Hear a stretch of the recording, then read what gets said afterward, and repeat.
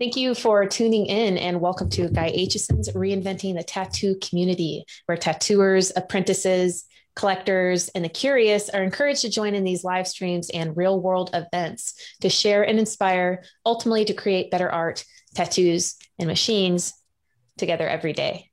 We beam out nearly every day, and with your help, we've evolved into a quality network of amazing live and on-demand tattoo and art shows. You are currently watching Machines, Magnetism, and Mayhem with special guest Tony Urbanic, Greg DiGiasanti. I screwed that up. Close enough. And Mike Trigger.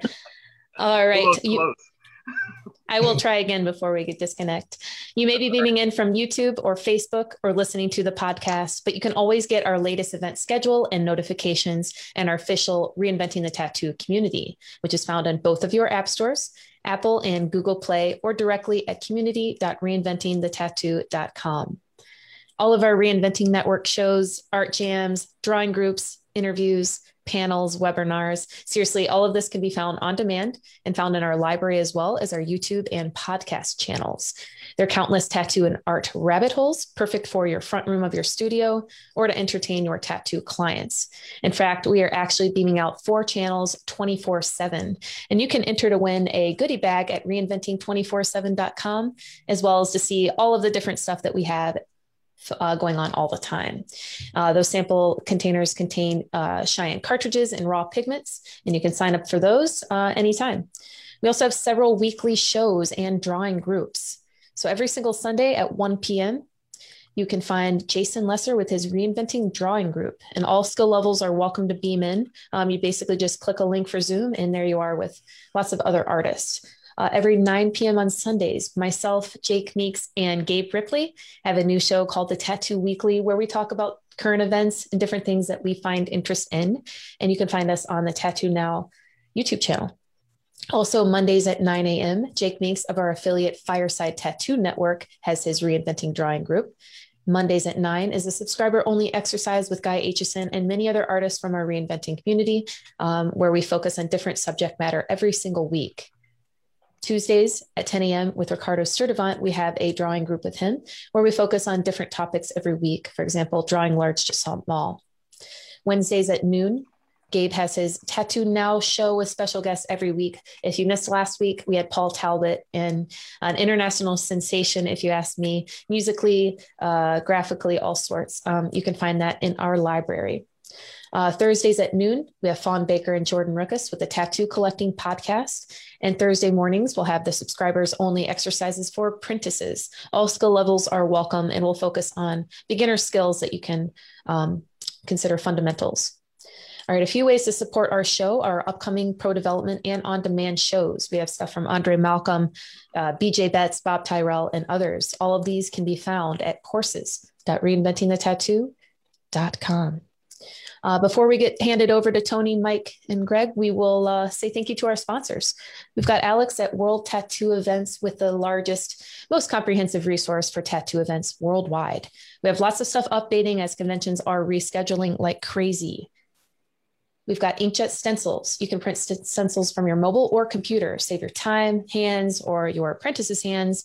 We have webinars and free samples in the app. Also, thank you to Raw Pigments, the not-so-new ink company that's tapping into the source with acrylic-free pigments that have been impressing artists across the globe. You can find them at rawpigments.co. We also have DLize Pro, known internationally as Dermalize Pro. Protect your art. If you're using Saran Wrap, so watch some of these videos of tattooers to see what this is all about. And of course, we have Tattoo Now. Thank you to them, providing technology for tattooers. And the founder and inspiration behind Reinventing the Tattoo, as we all know, Guy Aitchison. You can find his Biomech Encyclopedia, DVDs, machines, paintings, and all of that type of stuff at guyaitchison.com. Of course, lastly, we'll thank our affiliates of Fireside Tattoo Network, the Apprenticeship Diaries, and ecofriendlytattoosupplies.com. If you haven't been checking out our calendar, we do have some amazing real world events, and I'm thinking we'll try and invite all of these guys, right, Greg, to the BYOB Paradise Gathering, October 3rd to 6th. I'm hoping to see Tony there as well. November 12th to 14th this year, we'll be traveling internationally to the Brussels Tattoo Convention. That's going to be a really interesting turnout. We've got Nick Baxter, Ivana, and Gabe doing seminars. We're going to be beaming in an art jam, all sorts of stuff. Next May, Derb is going to be having Hell City, May 20th to 22nd. And of course, July 8th to 10th next year, the Rock River Tattoo Art Expo. I'm so excited for. We'll have a reinventing track artist. It's an amazing venue and it's easy to get to from anywhere in the world. Next July 29th to 31st, we'll ask you about this too, Tony, the Rubber City Tattoo Invitational in Akron, Ohio with Tony Urbanic. If you guys have any questions, just drop us a comment in our YouTube or any of the channels if you'd like to ask Tony about that. October 20th to 23rd, we have the Paradise Tattoo Gathering next year. It is back. All right. We welcome any positive reviews on our channels and we love for you to follow us. If you'd like to host our reinventing event or sponsor our community, just send us an email at management@reinventingthetattoo.com. All right, guys, I feel like I have gotten an introduction going. Today, we're going to hand it off to Tony and Greg, and we'll be introducing our guest. Thank you so much for joining. All right, Tony, how's it going today? Fresh off a nice run, huh? Fresh off a nice run, yes. Good morning, everybody. I am Tony Urbanic, and I am the host of Machines, Magnetism, and Mayhem, a show where we pick and highlight certain machine builders and artists to talk about their craft, their art, their lives, their process, their tricks, their tips, the trade, the mayhem in their lives, balance, conventions, etc. We talk about it all. We cover it all. Today we have Mike Schweigert on with us and Greg D. Giacinto, the co-host. I'm going to just hand it over to Greg to do the intro to Mike as those guys are a little more tight, and then we'll get into the good stuff. Meow, Mike, meow. Hi, how's it going? I'm Greg D. Giacinto. What can you say about Mike? He's the reluctant ambassador to the very spirit of tattooing. Great guy. He's the gatekeeper to all the good history and stuff. And he's a guy I look up to, and he's a great dude. So, let's hear about what Mike has to say. We kind of know your story a little bit through other podcasts and things you did about where you started and how long we could start like, how long you've been tattooing for, I guess. Well, I started in late 88. So I don't know, was that 32 years? 32 years. And you just had I can't count that anymore. A couple years ago, you had like a little anniversary party and everything. Yeah. And you guys, we tried to do like a little mini convention at the shop. Yeah. Yeah. And your shop is Electric Tattoo in Asbury, New Jersey. Electric Tattoo in Asbury. Yep. Sorry, I'm interrupting you. No, it's fine. It's like it's pretty much how it is. It's just a normal conversation. Yeah, it's your show. Yeah. This is about you, Mike. Yeah. Be a boring show. We want to hear you. Nobody wants to listen to my bullshit. I do. I enjoy it. Yeah, that's nice. Yeah. Asbury Park, New Jersey. Yep. How close are you to Greg? We're about an hour and a half away? Roughly? Hour and 10 if I'm driving. Okay. Yeah. Hour and 5 Italian. So you spend a lot of time with Mike, like doing builds and whatnot, Greg? Oh, no. We're both very busy. We don't get to see each other at all, actually. But I see him on the Instagram all the time, and he's been building machines and collecting machines and collecting tattoo history for a very long time. So hopefully someday we'll get together and build some stuff. That would be incredible. But yeah, that'd be fun. Yeah. I think we had talked about maybe doing some stuff a while ago, but I'm always reluctant to do combos and stuff like that because I'm so insecure about what I do, and I'm like, I can't like build this like, what if it's whack? And I give it to Mike and it sucks. You know what I mean? Well, it's like you know what I mean? So well, first of all, I don't fully consider myself to be a machine builder. Like you guys, like straight up build machines. I'm more of an assembler. You know what I mean? I have made machines, cut side plates, braze, so forth and so on. But right, it's something that was instilled in me, like not instilled, but like I remember years ago, a couple of my favorite tattooers were Mike Malone and Scott Sterling. And they made really great machines on existing frames. And that was always kind of like stuck with me in my head. And I kind of like certain existing frames are some of my favorite frames. So yeah, so to say I'm a machine builder, I think is a little bit of an overstatement, but I appreciate the fact that you guys say that. But yeah, well, I would love to sit down and I like what trust you're me. saying. There's like what you're saying is I always like, yeah, you make a better machine than me. So well, why would you want to do a collaboration with me? I mean, it's is it me that's messed up? Oh, yes. I would just say like, yeah, you're always messed up. Sorry, apologize. You're lagging. Lagging wagon. Oh, South Jersey lag. South Jersey lag. I think machine builder. When it comes to machine building, it's all relative, because you could tattoo with a stick. When it comes to building, it's hard to put. I mean, there is a class of machine builders. If you want to do a hierarchy, yes, but I think all the best are dead, really. And the ones that are alive, everybody just does so much cool and different stuff. It's hard to really categorize and organize to say that somebody's better than somebody else. In my opinion, I just think we're all one and the same, and we're just doing our thing. Personally, I don't like to categorize like that. I do weird stuff. You do weird stuff. Greg does weird stuff. Kevin Rowley does weird stuff. Everybody's. We're still talking about tattoo machines, right? Yeah. Oh, okay. That too. What's that? You said we're still talking about tattoo machines, right? Yeah. Am I? No. So anyhow, you said you're more of an assembler, but you've cut side plates and put stuff together, right? Oh yeah. So that's, in my opinion, that's a builder. Okay. You build the stuff. I mean, right. Greg, in my opinion, Greg is like a purist. Everything's got to be handmade from scratch. I go back and forth. So but I wasn't always like that. It's all different. Yeah, I wasn't either.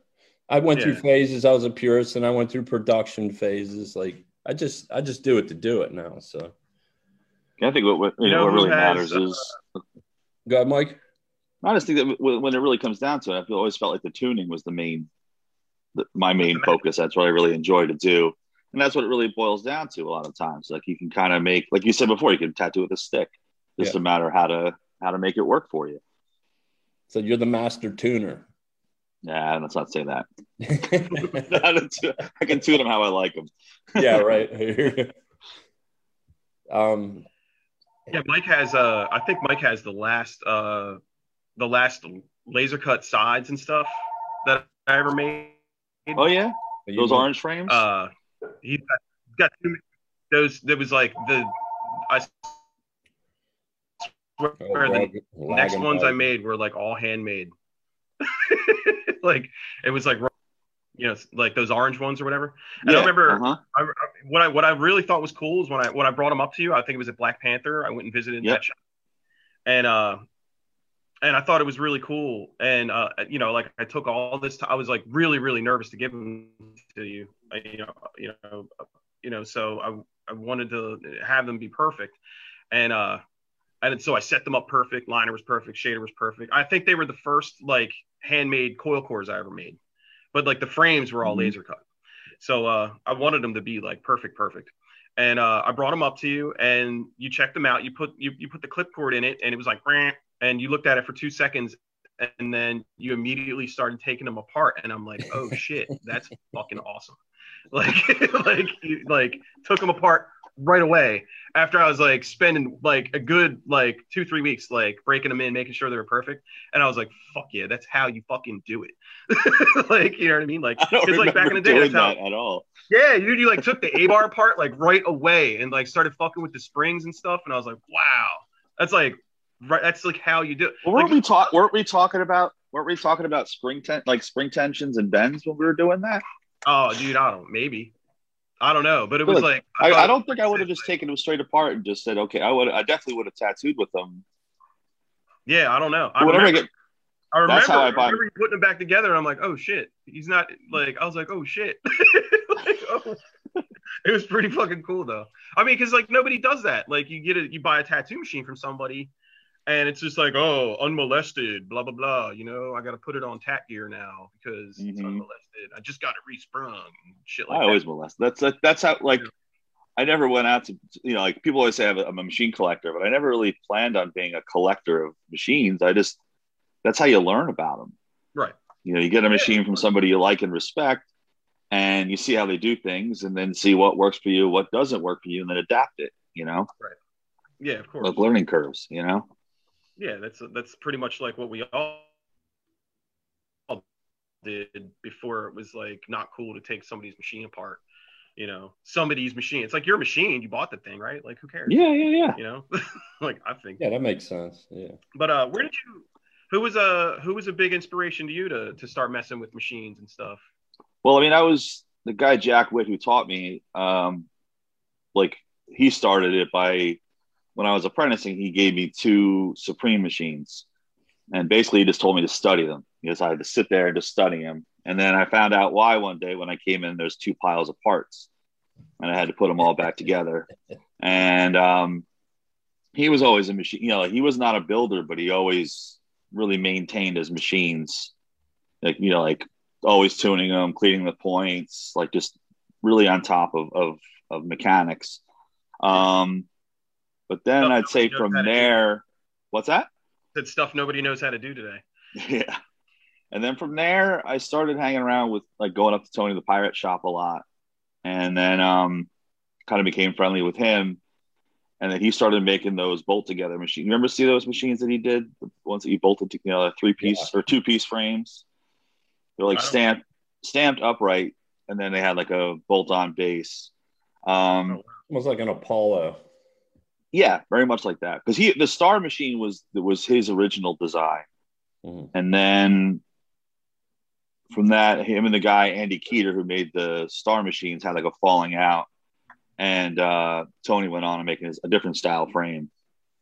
Now, when he started going more into production, not production because he was always just him, and I used to go up there and hang out with him on Tuesdays on my day off. He started letting me hang around the back room and start helping him put machines together. So he was kind of one of the first people to kind of get me into like straight, I guess, with really building machines.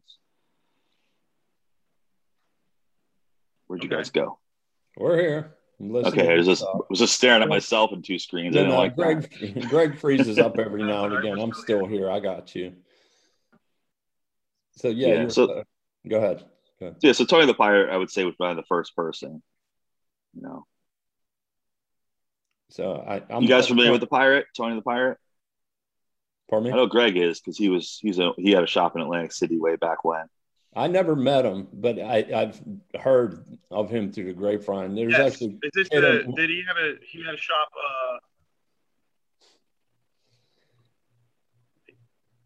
Hello? Hello? Oh, I thought you were still talking.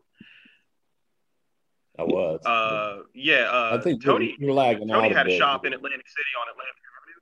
Yeah, that was Tony Jr. I mean, his son. I mean, they owned it together, but the son ran it.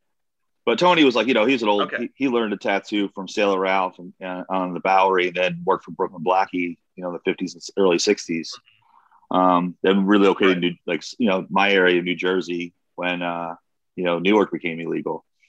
So he was there up until early 2000s, I'd say. Then he moved to Virginia.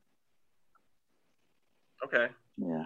If I'm not mistaken, he had a place. I guess like his son, like you said, had a place on It was like in between Ohio and Michigan Avenue on Atlantic Avenue. I would walk by it to go to school. Okay. Like, when I went to grade school, and it was fucking scary as shit looking. I can believe that. It's like, you know, like the tattoo shops in Atlantic City, there wasn't many of them, but they were so scary looking. And I was like a little kid from the hood and, you know, scared to death of everything anyway. So like, but yeah, I remember like just looking in, it was just dark. It was right across from like Columbus Park, which is now the Walk. I think there's probably like a Gap outlet or something there now. Wow, okay. That's the area it was then. Okay. But yeah, so yeah. It was right near the hospital. Okay. So it's like, you know, I guess I think it might have been like right in front of Caesars, where the Caesars parking garage was. But I could be wrong. So you learned a lot from the pirate and everything, and he kind of as we had talked about before, he had let you help him assemble machines. Mm-hmm. Can you tell us about that? Yeah, like it was just one day. I forget what we were, because it was him and his son, and then I guess he was trying to how it kind of worked was he's like, I got to start building these machines. Would you want to come up here and do some tattoos on Tuesdays so I could work on machines? And then, Tuesdays typically a slow day anyway. So there are no customers. So I just go in the back and kind of hang out with him. And he'd wrap, he used to use a lathe to wrap his coils, like a big old lathe. It was kind of funny because two people that, were really influential in me working on machines were Ernie Carafa and Tony. And, Ernie would use like a typical coil winder. When Tony would use a lathe, he would muscle that thing. Like he'd have it run real slow, a lot of torque, and Ernie would wrap a set of coils in 30 seconds. Yeah. But a pirate would take a long time. Yeah. So he would work on a lathe. What's that? There's not a lot of control with a lathe, even at a low setting. Mm-hmm. He would and you'd see he would have to wrench it back to get to pull off some wraps and get it back on. It was kind of for an old man, he was a strong motherfucker. Yeah. I mean, but anyway. I would think that would be like shooting a mouse with an elephant gun. Yeah. It's like like looking back on it now, it was definitely like he would definitely have to unwrap because it would start getting out of control. Like it wouldn't be even. He'd have to unwrap it, and he just instead of turning it. He's probably making bird nests. Yeah. Making tumbleweed, dude. I mean, he was pretty good at it. I'm not going to say that, but he was, he would get a little unsatisfied, back it off, But I just remember one day we're doing like that. He had got some coils wrapped. I forget how many he had done, and then we started putting them together. And he was like, "Here, just do this." And he was showing me because, like I said, prior to that, I'd pretty much been working on side mount machines, like a Supreme, mm-hmm. where you could put the coils and everything in, then put the binding posts in later. And then I remember him being, his machines were more almost like a lightweight would be, where the binding post is going to come out the back. Right. So he was had me started putting all the rear binding posts on with the insulator washers and the solder lug. And that was the first step we did. And then then he would let me put the coils in. Then he let me, then we would strip the enamel off the wire. Then we'd solder, so little by little, every step would kind of go through it. So, and it's just, I think he was just, once he trusted me enough, he let me do it. And then who knows, maybe he would have let any neighborhood kid do it just so it was free labor. Yeah. All right. Either way, I mean, you got to learn some things. Oh, yeah. So that's cool, And how would you say that transitioned into learning from Ernie? Well, Ernie, I worked for Gene Bernardo for a long time. You know Gene, right? Yep. I don't know him personally, but I mean, I know him through your stories. Okay. Well, Gene, he had a shop. I worked for him a couple different shops, and he had a shop in Point Pleasant.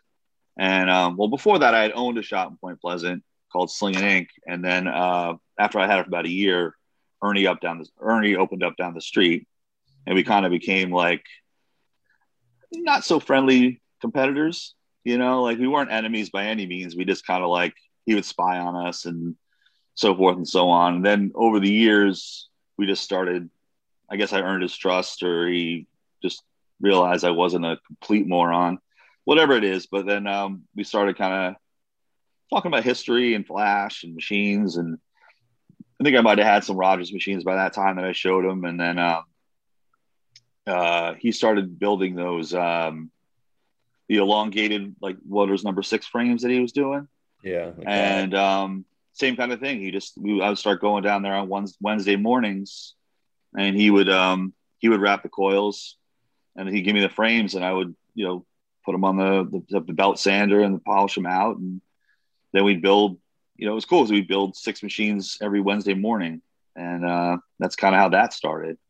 And that lasted for about a year, 2 years doing that every week. Was he doing a lot of casting back then? He had actually, what had happened was he had those cast for Paul, or with Paul, in 88, and then Paul had a stroke, or first stroke, so they ended up not ever doing anything with them. Mm-hmm. Then Ernie had a guideline tattoo with Richie Paparata, and then their partnership fell apart. And though there were just those raw castings were sitting in guideline or wherever Richie had his stuff stored from early 90s till I think that was it 2000, 2001 when they reconnected. They got them all back. So he started getting them. I think his machinist's name, I think, was Derek. I think Derek was milling them all for him. And then we would just take take off the excess from there. Yeah. Ernie's son is Paul. Yeah. Is casting stuff now. It's cool. He's doing his stuff all on his own. It's incredible. He's a cool dude. Yeah. Yeah, I like Paul a lot. Yeah. It's like cool to see him doing that, carrying it on. Yeah. That's like, I feel like that's the last thing for me is to do cast. I know Tony has been doing cast for many years. But of course, like I would want to do it exactly like how Paul's doing it. Like just do it all by yourself and try to, make something out of nothing. You know what I mean? Mm-hmm. But at this point, I think like, for me personally, like you spend a lot of time honing a certain like road for yourself or like, a pathway, trying to carve something out for yourself. And, sometimes you get so far deep down it and, it's too far to go back and try something else, but never say never, like casting I wouldn't say it's on the horizon, but it would be something cool to do to just, try to do it, Mm-hmm. You just wake up one morning and decide that you're going to do it and just go full on. Yeah. That's mostly how that's how it always starts, For myself, I go into hibernation for like months and then, well, you know how I am. And then all of a sudden I'm just ripping them out. Yeah. I go back into hibernation. Yeah, it's pretty cool. The same thing when it comes to developing my skills too. It's just like ebb and flow. You'll wake up one day and next thing I know, you'll have a whole gamut of casts running, knowing you. Yeah. Oh, me? Yeah. So I have a question for you, Mike. Sure. You did some work with Ernie, working on machines. Now, there were some, I can't figure this machine out, and it's a water C-frame that Ernie was doing. I have a bunch of his casts that I personally bought from Ernie before he passed. Mm-hmm. But I had two original ones, one from a guy that I worked with. I started working with him in 1990. And he got those from Ernie, and they were red spray painted C-frames. Now, those frames, were they all original Ernie casts, or did Paul have a hand in those? Because I seen some labeled Paul Rogers floating around years ago also. Ernie had those made. So those Paul would build on them, but those were guideline frames. They were guideline frames. Yeah. I have one that Paul built for Lenny Weber. It was an old guy who tattooed in New Jersey. He used to work for Ernie. Actually, at the time that he got that machine made, he had told me that you kind of had like an option through Guideline Supply where you can kind of buy like a kit, and then they would send it to Paul, and Paul would build it. Oh, that's good. That's pretty So cool. I don't know if that was actually how it worked or if that was just how his way of describing the system to me, Yeah. But yeah, there's a lot. Paul did. I mean, it's funny because Ernie told me that he had those made to make a liner. Yeah. So, they were cut back like that. Cut way back. Yeah, they had the scoop. But he said they just didn't make good liners. They made great shaders. Yeah, I use mine. And I agree. Shader. Yeah. Mm-hmm. Now, Skyver took that off of me. He's like, "This is really cool. Can I borrow it?" And that was that. It was gone. It was like 15 years ago. But I got another one off of Mike. But my question was, well, to continue my question, if it's not signed by Paul, then it's just a guideline frame. Paul signed. No, that's not true. Because the one I have is not. There's no indication that it's made by Paul as far as etchings or stampings. Yeah. But if you look at other Paul Rogers machines, you can just totally tell. I'm trying to remember how it worked. Ernie told me he used to use. I'm trying to remember how this went. I think Ernie would use clear spaghetti, over his insulating wire and then black. And Paul would use black. Black. Okay. And I think Ernie would use black tape on his coils, while Paul would use the prism. or a color tape. But like the one I have, like you know how on those uprights you had to run the rubber bands inside. Yeah. Like the one I had, Paul tried to file grooves on the upright so the rubber bands would, like there's this ways you can like CN, but it still didn't. It was way too far forward. And I think Paul would treat his springs a little bit differently too. Like he would kind of file the edges down. I don't know if he was trying to get a little tension out of them or to get them to be a little less, a little softer. Yeah. But what Ernie's they'd be a little more just rough around the edges, Right.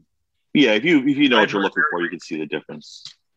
I'd heard very recently that the reason that you sand the edges of your springs like nice and smooth. I don't know if I'm not a scientist, but this is what a good friend of mine told me.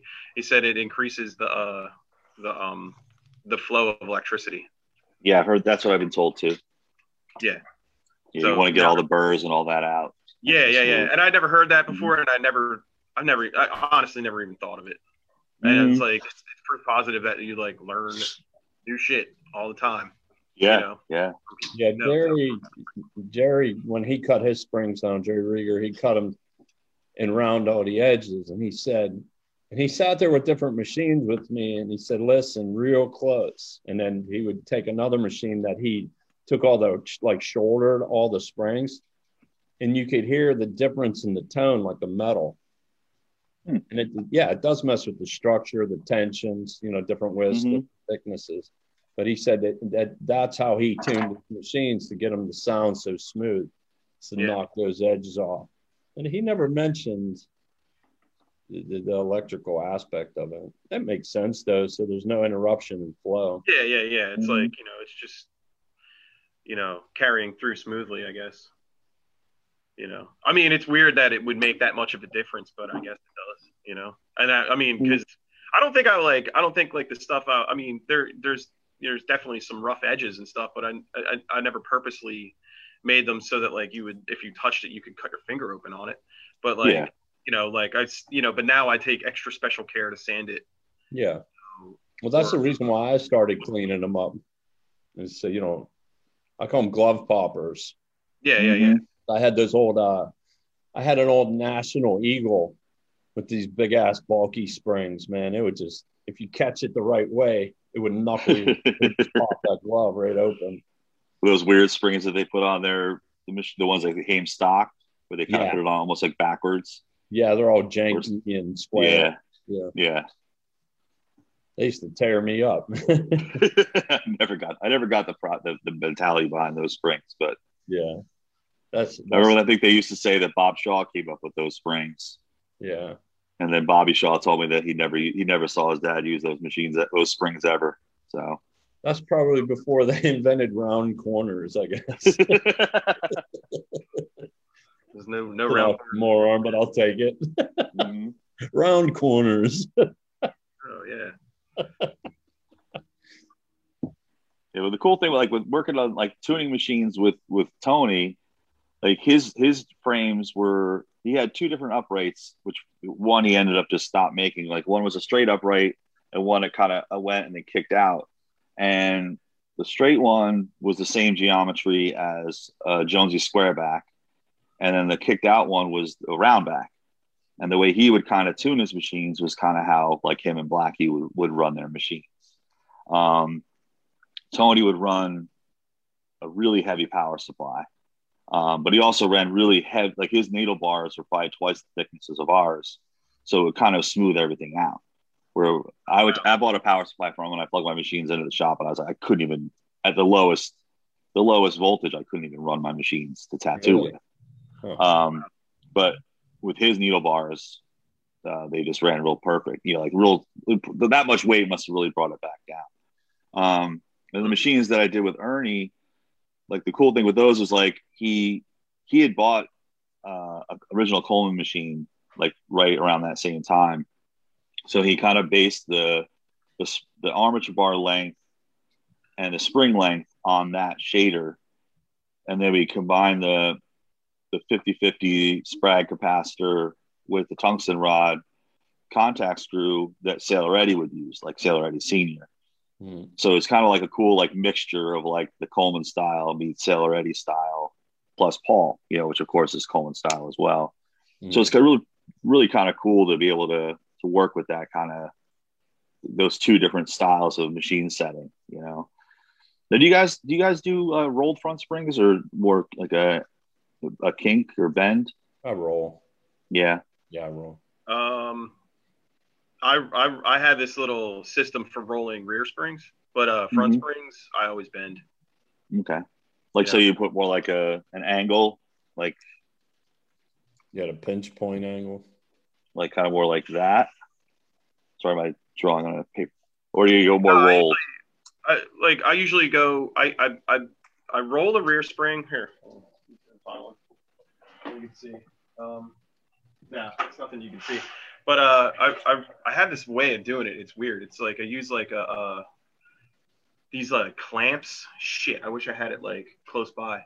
But you ever get like you're like like a laundry exhaust duct, and those like those clamps that you use, you screw them. They're like a flathead screwdriver. You screw them down and all that stuff. They're like it's like flat piece of metal.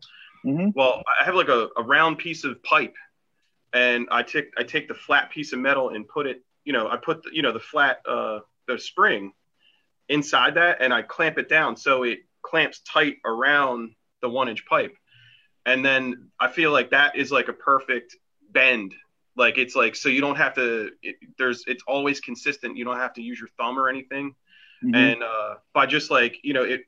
Because I guess you could get like a roller, like a bench roller or something like that, but I don't have room for it. So I like kind of figured out this little way to use one of those little clamps. I forgot what the clamps are called, but they they can go around like air ducts or like what are they called? Aren't they hose clamps?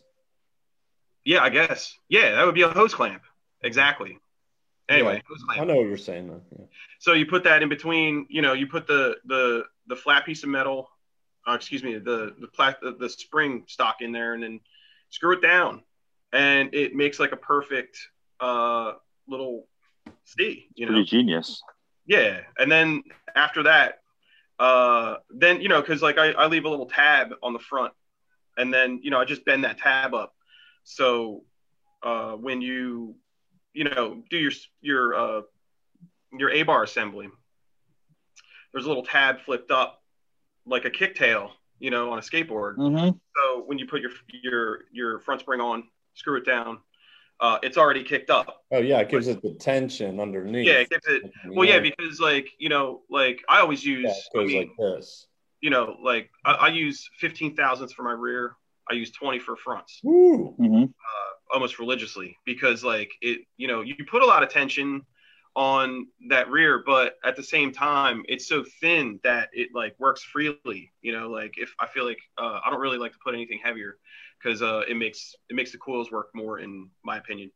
And I like everything to run around 5 to 6 volts, whether it's a liner or shader or whatever. I don't like anything to go over like 5.8. Everything like is real low voltage. And the other thing too is like it reinforces that front spring, so that like not only are you getting 20, but it's kind of like it's it's got all this tension here, but it has a lot of flex at the top, so you get like extra punch. I don't know, it's just it's something I've been doing for a long time. I try to do other stuff, and this works the way it works better for me to do it this way. And the other thing too, I don't know if I can show it to you, but there's like another little thing that's fun is, I got a, you can see right here, these like little, you can see these like little, how it's like extra long here. What I do is like, I always crimp this down. So it's like, you see these little bends? Yeah. Yeah. I do that. So so it puts extra tension against the A-bar. Because of that bend and how crazy the bend is, it'll put extra tension against the A-bar to hold it flat so that it's hitting true every time. So it's like you get closer and closer to hitting true with a teeny tiny little gap in the rear, And so to me, like, I don't know, like I spent a lot of times fucking machines up. So like, like, you know what I mean? Like, you know, I got it to the point where like, oh, these are great. I don't have to fuck with them too much before, you know, I send them out when people buy them, you know. And I could be, I don't know. I mean, if anybody has any corrections or any other tips, then please let me know. You know, totally open to hearing them, but like, that's how I do it. I don't know how we got off on like springs, but like, I think you can probably mention any little thing about tattoo machines and I'll just like lose my mind about it. So that's how I do it. Yeah, he asked you if you rolled or crimped. Yeah, I roll, yo. There it is. There's the answer. I roll and crimp, sort of. A rolls and a crimps. It's you know, like I used to do like I used to like just straight bend them right off the spring shelf, but that always I think, you know, it puts too much tension in it, like and when you put too much bend in that one spot, it makes it susceptible to breaking. So especially if you use like a really light, you know, spring thickness, you know, I think like, you know, for the past maybe 2-3 years I've been using 15, but before that it was 16, and I, you know, just learned that by buying a bunch of spring stock. You know, you buy a bunch of stuff, you try different stuff. You know, it's the same thing with making coils. I've you know, I've bought really, really thick wire just to see what would happen, really, really thin wire just to see what would happen. And, you know, it comes back to 24 is the best for me. And it's like, you know, so, but I had to make those experiments to see what was what, you know. I think it's important for people to do that stuff. I mean, you know, like, I mean, is there anything that you've done experimentation wise to like get, you know, machines to sound or perform a certain way, Mike? I mean, like me personally, I like the single, like the King front spring. I just like when I try to roll them, maybe it's just I'm not that good at it, but I'd always find that I would get almost like too many mini fulcrums, and I would get too much imperfection. Yes. And I always felt too that like with I like my machines to be really deliberate, like one shot, one kill kind of, you know what I mean? Like just street like, shot, you know, like one pass, you know what I mean? Of course. And whenever I would do that, it would always be like a little like chatter or something in it. But I personally, like I use, you know, 18 straight on a shader and then 18 and 20 on a liner. But a lot, like my personal machines will run at 12, 13, 14 volts. But if I'm trying to like, because I use a lot of tension on my personal machines. But that's just kind of how, like I said, like the people who taught me to tattoo, that's how they worked. And I used to be really afraid of all that. I used to not. I always credit Steve Delgado was one of the person. You guys know? Do you know who Steve is? Brooklyn tattooer. Like he came to visit me years ago when before it was like early, I guess around 2005-ish, and he brought a bunch of machines down for me to look at, like some different machines, and then he had a set of machines that Tony Polito had set up for him, and they were national swing gates with, you know, 20 gauge springs, no capacitors, and a lot of tension. And he set him up running at 16 volts, and just like they were terrifying to listen to and feel the armature bar. And he's like, try tattooing with them, and it was just like that was the easiest tattooing I'd ever done, like butter, you know. So, and the people who I tattooed were actually used them on were tattoo collectors, and they were like, that didn't hurt. You know, so you figure like something like that, you're going to be like, oh my God, I'm going to beat the hell out of somebody. But it was like smooth tattooing with ease, you know? So it kind of like, for my own stuff, I try to get like a mix between like, you know, I don't want it to be, you know, burning my hand or anything like that, but I'm not afraid of like a voltage, you know? Right. You know, but, you know, like what Greg was talking about by putting a little lip underneath the front spring, like bending it up a little bit to give it a kick, a little more stiffness, you know, at that point. I've tried that. It didn't really work for me. But I mean, I've seen like, you know, I think is it Lucky's that sells springs like that? Like, yeah. I know Aaron and Seth were doing that a while. That's it. Yeah. Aaron, you know, I tried to set it up. Maybe it's because it was like maybe a little bit softer tension, you know, like a tensile strength of a spring. They seem to work really well. So, but it was just that also with that though, it was a flat front spring. So I guess the that little bend gave the spring its kick, you know? Right. Yeah, this is I don't know if this is a perfect example, but it's like I had some old springs laying around, and I just wanted to show you if I could show. Mm-hmm. You know, it's like kicked up a little, you know, right there, and you can. I don't know if this is going to turn into a how-to thing, but I mean, why not? I mean, it's just so I can illustrate exactly what I'm talking about. You know, so you got the hose clamp, bing, a little piece of pipe. Actually, I cut this off my wife's seat post on her bike. And I was like, oh, perfect. You know, so repurposing, you know. So you, without trying to like cut your fingers off, you know, whatever, you know, not like anybody's any stranger to getting injured while making tattoo machines. Mm-hmm. And again, you know, it works really well if you have a drill, you know, handy to do it. Sorry, I'm trying to get this in here real quick. I just remember Mike saying this was genius, but this seems like the giantest pain in the ass right now. But I swear it'll be worth it if I can get it in there. All right. The consistency there, though. That's what's great. Yeah, that's the thing. So, you know, you got your spring, that's cool. like in there, you know, once it's in there, and you just start kind of cranking down. Again, slotted hardware, mega pain in the ass. I have an old house, and the guy that, like, you know, used to live in my house before he died, I swear everything you could use slotted hardware in, he used it in. It's the biggest pain in the ass to get out. But you crank it down, crank it down, crank it down. You know, and like I said, this is like, you know, it's no replacement for like a bench roller. Like that'd be awesome to have, but they're expensive as hell and they take up a lot of space just for springs. So, but yeah, like, you know, it's on there. You know, I don't know if you leave it on there for long or whatever. I guess you don't really have to. But then you undo it after you bend it and get it out. Hopefully, you know, it's like more consistent, you know. Nice. Look at that.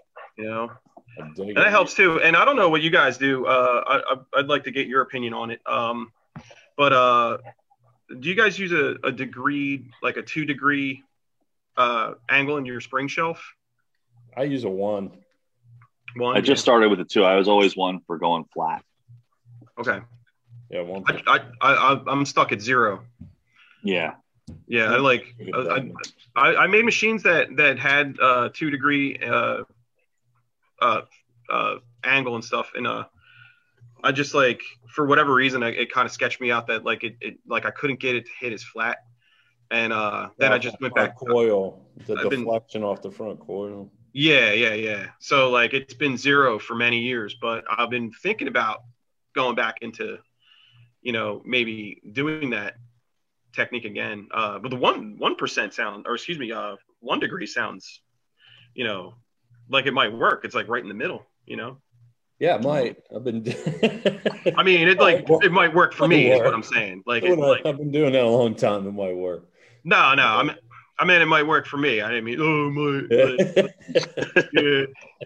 Yeah, I was always like, sorry, I forgot you existed before I did, Tone. Sorry about that, bud. Yeah, I was always taught to, you know, and how I learned to tune machines was off of a flat 90-degree angle spring shelf. Right. So when I first started messing with, like, I think I might have bought, maybe some Spalding frames that had it. And all of a sudden I was like, man, there's so much tension on these things. And I actually looked at them and I was like, oh, wait, there's a little bit of an angle here. Yeah. You know, and then I had like Jimmy down at Lucky's had made me some frames, like kind of like Black Widow style frames quite a few years ago. And I said I wanted them flat. He was like, oh, you should try the degree angle. Because I guess they put a heavier degree angle on theirs. But we met in the middle at 2. And after building those 50, 60 frames, whatever it was, I had 100 frames, I think, total. It made sense to me after that, you know. Yeah, I think it's funny that you don't consider yourself a machine builder, but you make 100. You'll make 100 machines at a time. Yeah, but that took me a couple years to do. Yeah, but I'm saying, like, it's like you're doing something consistently, and you're getting, like every machine is like, you're getting better and better and better and better. So it's like, yeah, dude, like, to me, it's like that counts for something, Well, you're like way too humble is what I'm saying. There's nothing wrong with that. Yeah. There's the exact opposite a lot of the time. So, like when I had the frames that I had Spalding make for me, those I did with a 90-degree angle again. Okay. And then the last one, I actually just had some frames made, kind of like a dial style machine. Those have a 2-degree on them. Oh, okay. Is there any reason why you stuck with the 0 instead of going degreed, and then why you went back with the 2 again? I think it's I think it's just a matter of mood sometimes. Okay. I'm one of those, like, when I get machines from people, like I was saying before, like kind of like a learning process.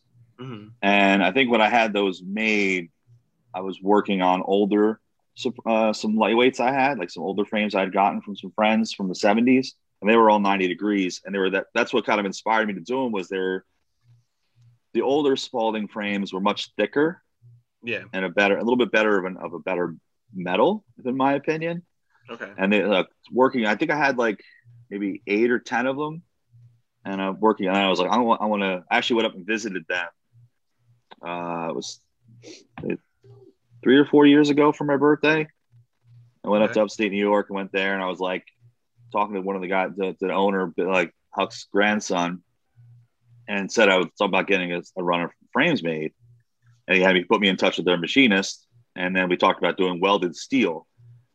Okay. So that's what they ended up doing for me. And at that point, he was just like, I want to do them flat, but I just feel like if I'm going to, honestly, I think when it gets into, like, I don't want to say production, because that's not how I want to do things. But when I'm doing a more like a run of machines, I think this time I just want to have them, like the ones I had Spalding do, they were coming like 20 at a time. Yeah. And they would take, honestly, because it's like they're a busy company. I'm not top priority, so I get 10 frames here, 10 frames there. Yeah. But when I just had like 50 frames made for me, and I hope to keep that ball rolling. So it's a little more, when it's a little more, I want to say production, because I'm going to keep making the same machine over and over again. Yeah. They're all going to run, of course, a little bit different. We know how that goes. But I think the 2-degree angle helps me with that. Yeah. Now, do you put a lot of, now we were talking about spring tension and stuff, but do you put a lot of tension on that spring, even though it's... No, not with that angle. I wouldn't have to put as much on. Yeah. And I think that's part of it too, is because, like I said, for myself, like if I set up a machine and it runs at 10 volts, and as long as it's not cooking my hand, I'm okay with that. Right. And usually when I sell machines, I'll tell people, don't fear your rheostat. You know what I mean? Like, yeah. It doesn't have, like, if you get you can turn a machine up and turn it down, or if you can, and it's a completely different machine, that's cool. Right. As long as it sounds consistent and it puts, ink in the, like you get a shader, you turn it up, it's a nice whip shader color packer, and you turn it down, it can be a really nice soft black and gray machine. Like, I think there's something to be said about versatility in building your machines and stuff. Yeah. And of course, all my animals want to come over here now, right? That's okay. Yeah, and I think that's another thing too. Like when a machine can kind of doesn't necessarily have to have a sweet spot. It might have a sweet spot for one. One person might like, the 7.5 volt, and the other person might like the 10 volt. But like it can run consistently. As you turn your rheostat up and down. I think I'd like to try to do that when I'm working on things as well. Yeah, and that's why we're talking about sound. I'm trying to get myself beyond being hung up on sound, like how a machine sounds. Yeah. Like I have a couple of machines that some friends have made for me, like Sailor Eddie Jr. made me a machine, gave it to me for my 30th, and it kind of sounds like shit. Yeah. But it's probably one of the best liners I've ever used, Yeah. And it's just a matter of like, it's not what I've probably done that to other people, like had machines that was like, God, that thing sounds terrible, but you look, feels great, I like it when my shit just sounds like a weed whacker thrown into a wood chipper. I don't care. You know, like I don't care. Like I've been over that sound thing for a while. I mean, if it sounds like a tattoo machine, awesome. Like you know, like we all know what it sounds like. Like you know, like that sound is the very essence of a tattoo shop, in my opinion. But like, I've tried. You know, it's like they can't sound fluttery, and they can't, like, you know what I mean, like when they sound, you know, when a tattoo machine sounds fucking bad, you know, like you know that's chattery, choppy, too much, choppy, you know. But that, like, it can sound loud and super obnoxious, but like it has to be consistent. You know, like those are the not the rules but the guidelines, you know, I think. I've tried messing with like rotaries and you know, like stuff like that. It's like there's like that uncomfortable silence. Yeah. When I'm working, I'm like, I miss that kind of that sound of the machine. I think they're cool. I mean, I think all that stuff is cool, but like it's not. I don't know, man. Like I've tried to build. I've like never finished one. I always just start a bunch of parts and then I just like lose interest. I'm like, these are cool, but like they're not. They're cool. I don't know. I'm just like, you know, like I don't know. I get too fixated on like, you know, trying to continue working on coil machines to, you know, mess with rotaries. But one day, I mean, who knows? I might do them. I don't know. Who knows? Yeah, it's just like I can tattoo with them. I don't use them on the regular. Yeah. I think they're a good tool. I'm not bagging on them. I just I don't know how to fix them. I don't know how to work on them. You know, I can't. You know, if I get a machine from somebody and, you know, like Greg here, and I don't like it, I can take it right apart in front of them and then change it, but I can't do that with a rotary. Yeah, like I got to tell you, that was like amazing. It was amazing because like no one, for one, no one has ever done that, and for two, I was like, what does he see that I don't see? You know, like I want to pay attention to like what's going on. You know, like right away, he was like, you know, you're like, meh. Like, oh, this is pretty cool. And then you just started taking the A-bar apart and stuff. And I'm like, all right, that's how it's done, man. Like, I didn't take any offense to it. I thought it was cool, you know? But it's like, that's just, I like to be able to, and like a lot of times I'll just sit like I was breaking in a liner the other day and we have a newer shop person and she was like, what are you doing? Like, I was running a machine for a couple hours, just sitting there holding it and, you know, cleaning the contact points after it started getting a little dirty. Because I don't think I put a capacitor on that one. Yeah. That's the other thing. I'll run machines with no capacitors a lot of times too. Like I just really.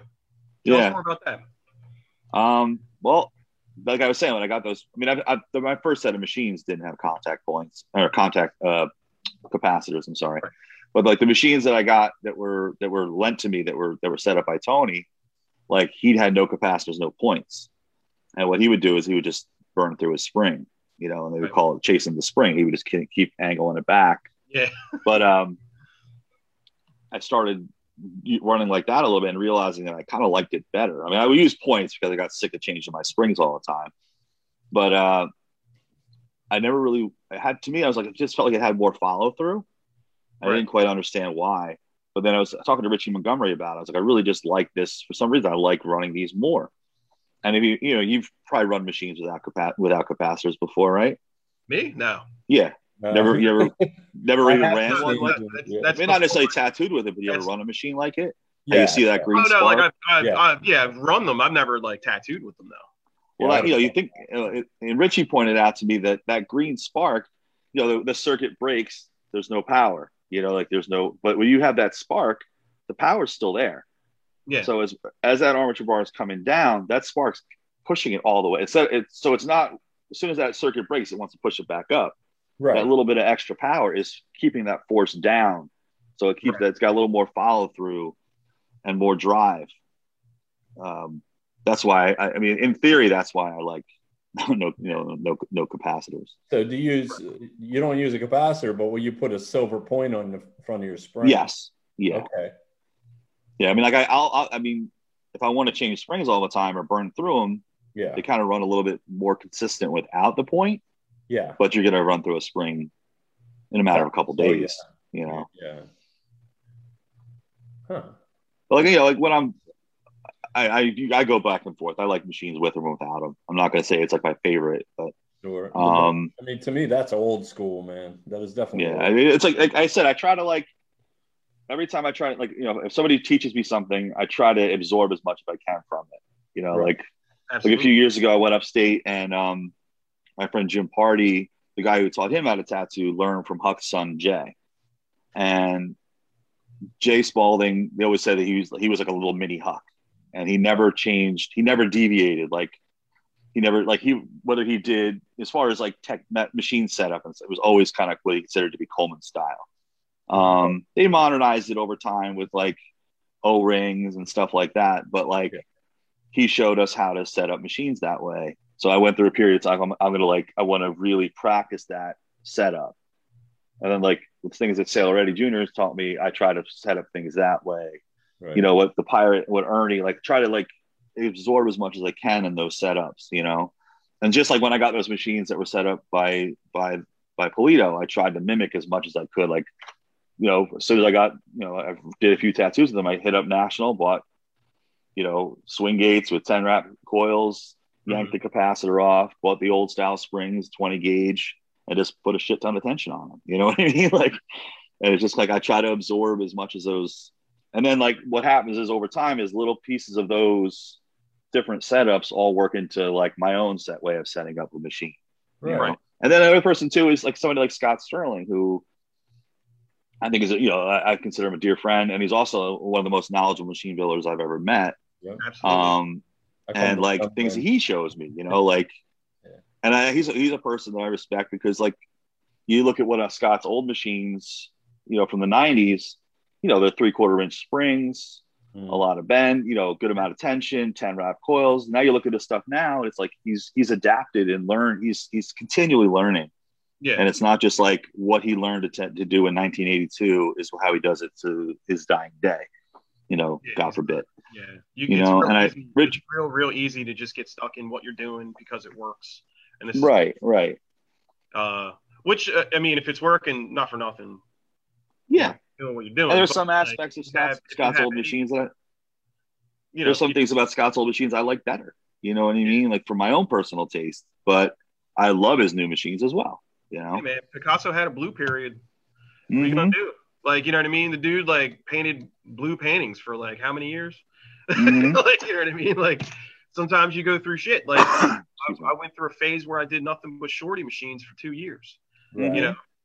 And that's stacks and I wasn't done with that phase. You know what I mean? I'm having a lot of fun making shorty machines. I'm gonna only make these. There was a time where I only made side plates that were pieced together, two or three pieces, and I would make a jig and cut these specific little things, and then weld every little piece together. Because I remember those when you were making them like that. I was like, why'd you doing it like that? Because it was just because no one else was doing it, and it was fun. I was having fun. I could care less. It doesn't. Yeah, matter. I could tell it was you had an idea and a project in your mind. You're doing it. That's awesome. Yeah. I just think it was what worked at the time. To I didn't have the ability to make an arc or a curve with a mill. Okay. And to make things try to make things consistently, consistency is key, obviously, so I would try to cut multiple parts, and I would mill them all one at a time, but I would make these fixtures. There was 3 fixtures to make one side plate, so I would go through this whole thing of cutting each piece to certain specifications and then making a jig that put all the pieces together, and it was really fun. And tattoo machine building became fun, because I was doing the laser cut thing, and that was cool. But a lot of people were doing it. I wanted to do something people weren't doing. Right. Nobody. Why the fuck would anybody do it? You know what I mean? It's you're looking at it why is he doing it that way? I don't know, because what you were just talking about triggered a memory with when before Ernie and I started working on those elongated number 6 frames. He had, I said, he just got that Coleman machine, which you've probably seen. It's the one that was a V frame with all the holes, kind of had a serrated edge. Yep. Yeah. Him and I were gonna make a bunch of those, not a bunch, maybe 20 of them. Hand cut sides, weld them together, braze them together. And I remember it took us 10 to 15 hours to make a frame, you know? Yeah. And we're just like, he has one, or he had one, and I have one. That's how I do and it. He's like, yeah, we're not going to do this. This takes, what are we going to sell them for? $1,000, you know, too much time, you know? Yeah. I do it on a drill press. Welcome to my life. I do. The best thing ever happened to curved shapes for me is I got a 15-inch Bridgeport rotary table, and I stuck it on my shitty like Central Machinery mill. It's like the best thing ever. You know what I mean? Because now, like, you know, if you can do the math, you can make, you know, curves and cuts and stuff, and I don't have to piece side plates together anymore. I can make something that looks like a Supreme, or, you know, make something that looks like a Waters. Like you can make these different shapes, and they're, you know, it's a lot more streamlined now. But I mean, like, it's all like, you know, what going through, like you said, like, you know, maybe there's some stuff in Scott's machines that, you know, from a long time ago that you would like better than what he's doing now. But this is where he's at, you know, and that's yeah. This is where you're at, like, you know, and there's no rule against like rehashing what you did, or like redoing what you did and making it kind of cooler. No.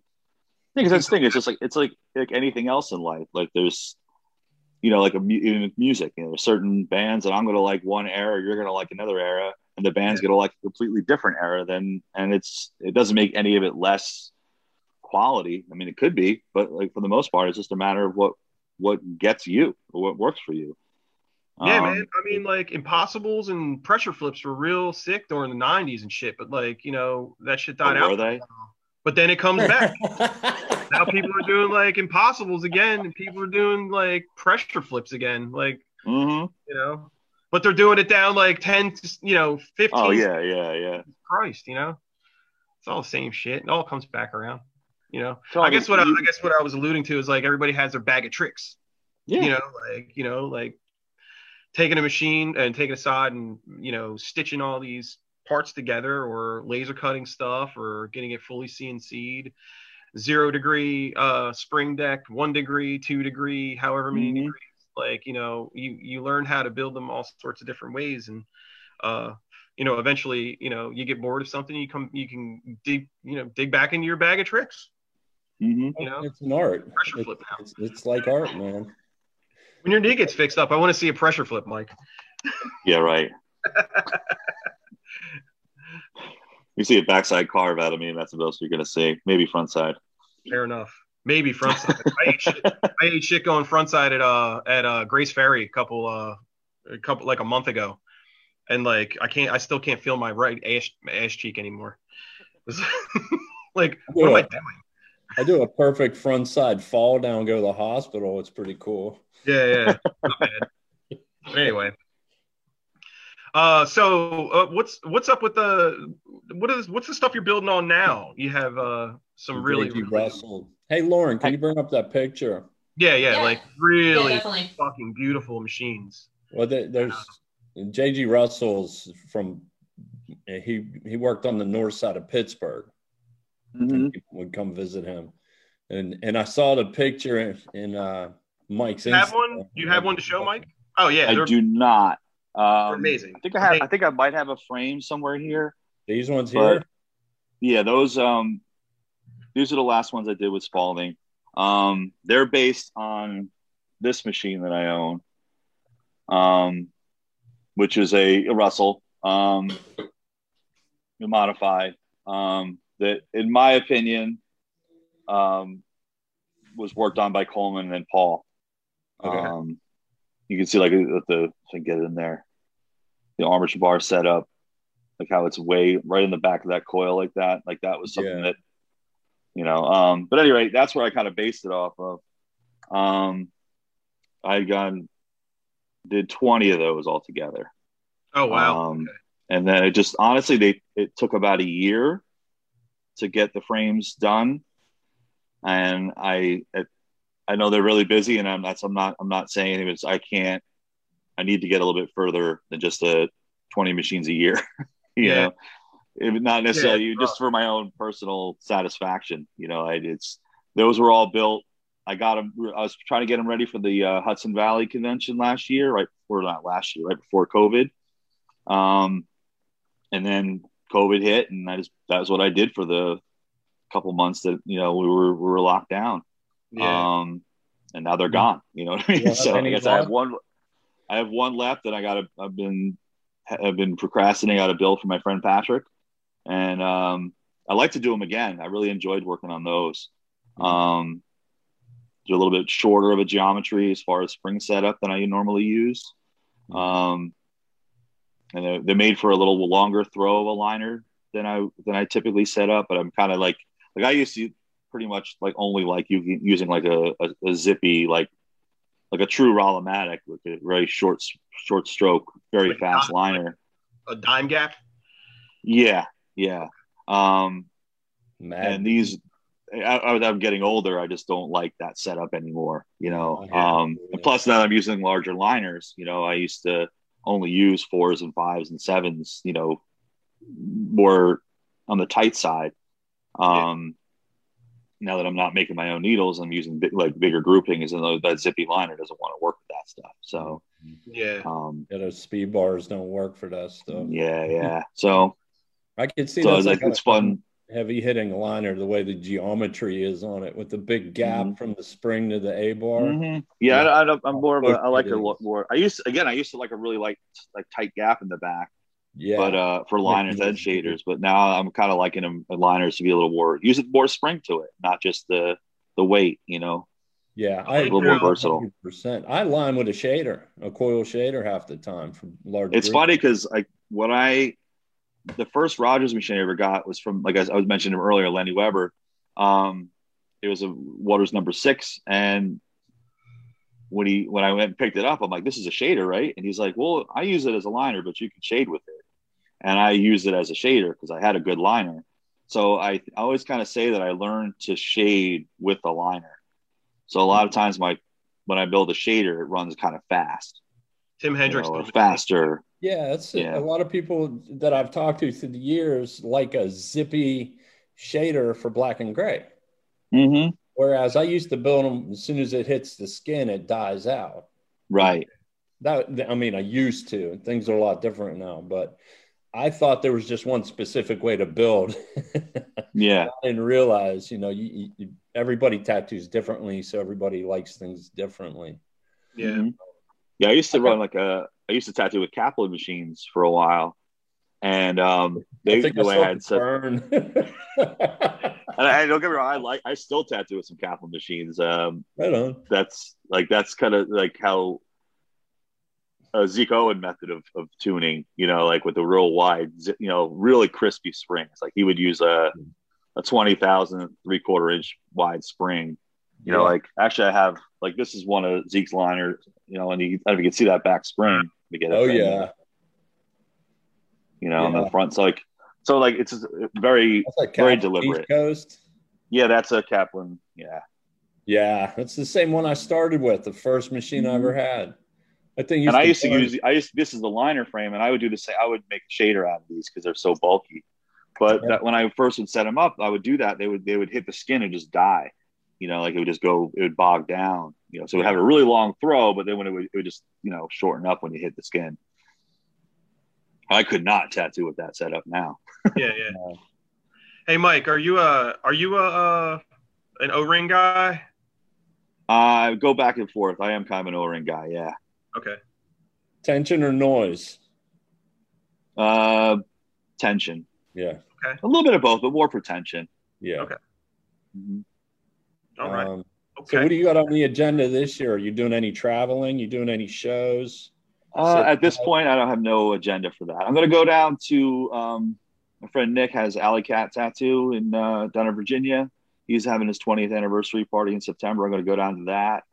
Shout out to No Lies Just Bullshit. Yeah, man, No Lies Just Bullshit. And then if all the time, if it's my anniversary weekend, but there's the Tattoo Archive is doing the historical gathering. Oh, right. In October. If I can work that out, I'd like to go to that. But like I said, it is my anniversary weekend, so I don't know if I'm going to make it. But I have really no plans to. It's funny because right prior to COVID, I would say to my wife I would want to travel more and go to different places and tattoo. And I actually went to Absolute, worked down there with those guys for a weekend. Actually, it was during the week. But then I came home, and a few weeks later, we were locked down. So that kind of screwed up my 2020 travel plans. But we'll see. You know, is that when you recorded with Nick? Yes. Yeah, that was pretty cool. Mm-hmm. Yeah. So, we tried to get that together for a couple of years, and it just didn't work out. We finally got it done. What is this he's talking about? Nick Schwartz, he has a podcast called No Lies, Just Bullshit. Oh, okay. And, it's pretty decent. If not, yeah, I don't know how he keeps up with really one good. A week. Yeah, he's crazy. Like one a month is like holy shit. Like they're long. Comes get together and like do one a month. And it's a lot of nervous anxiety. Once you get rolling, it's like it's cool, but like I can't see how people do it like once a week. Yeah, I don't know. Yeah, and it's like most of his podcasts are at least an hour or 2 hours long. Yeah, they're super long. Oh, you know how many machines I built listening to that guy? Uh-huh. I think last year, the first time I listened to yours, I was printing T-shirts. I was like, I have like a little, like my house is like an over under duplex, and I was up in the upstairs apartment. And I have a little screen printing set up, and I was printing T-shirts, listening to your podcast. I was like, because there's nothing else to do. Like, you're like locked down. There's nothing to do. So I was like, upstairs making shirts. Yeah. Yeah. Podcasts blew up during lockdown. Now it's like a norm. Yeah. I watch one every day. I stream it. I mess around with the stock market, and there's a kid. He's like 26. He streams from pre-market to close. Like that's all day. That's a full-time job, dude. Yeah. 5 days a week. It absolutely is a full-time job. Mm-hmm. I mean, like I guess that's the way. Like life is a full-time job. Damn, but like add a podcast to that every week.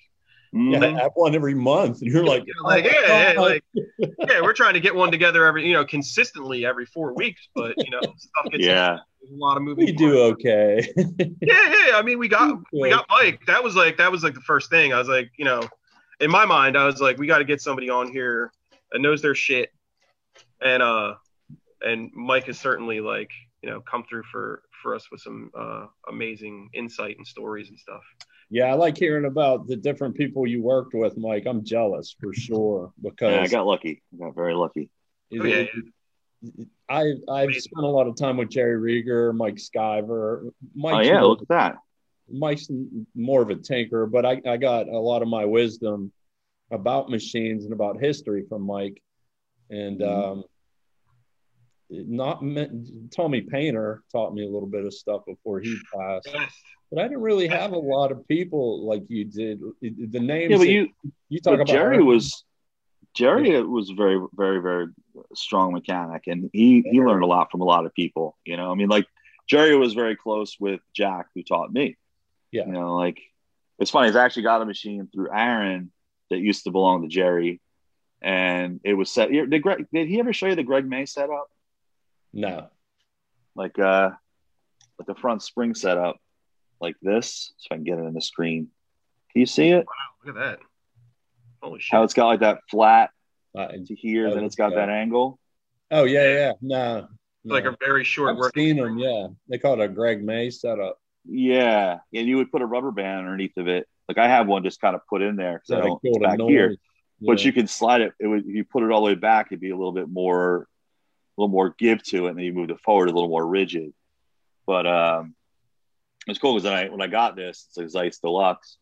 I sent a picture to the guy Jack who taught me, and he's like, "I gave that to Jerry years ago." And then, so it's kind of funny because it was one of Jack's machines that he got from Greg, then went to Jerry, then back to me. So it's kind of cool. Right on. But yeah, I mean, a lot of people like Jerry taught a lot of people. He knew a lot. So yeah, he's the one that took me onto the seminars. He used to bring me into his seminars because I'd done so many with him that he would let me talk. He just, I don't know. He was just such a kind man. He just took to me, and I gravitated towards him. But he was no shit. He would tell you flat out. I'd put a machine in his hand, and he would look at it, and he's like, "This is where you messed up. This is where you messed up. This is where you messed up. You need to change this. Think about this. Think about this." And he would just give it to me, and I would take that. He was definitely one of my greatest mentors and teachers. Yeah, I have a very similar relationship with Tony. It's like that's where I got that. Almost the same thing. You know, like I would, I think I was just telling this story like a little while ago on one of these that like, you know, I was getting into nickel plating and all that stuff and like copper plating and I like, you know, I was all proud. I like, nickel plated this frame myself, like bing, check it out. Like, you know, I was like breathing in cat piss for like, you know, for like hours trying to figure this shit out. So I hand it off to Tony and he gets it and he's just like, what the fuck, man? It's like coming off. And I was just like, oh. It's like big, by the way. Yeah, I thought that was like the greatest shit ever. I was like, it was in the middle, I want to say it was like the Philly Tattoo Convention. I don't know what year it was, but I feel like Richmond, probably. Oh, it might have been Richmond. Yes. Richmond. And speaking of Richmond, like that is where I met Jerry Rieger. I was introduced to Jerry Rieger for the first time with you.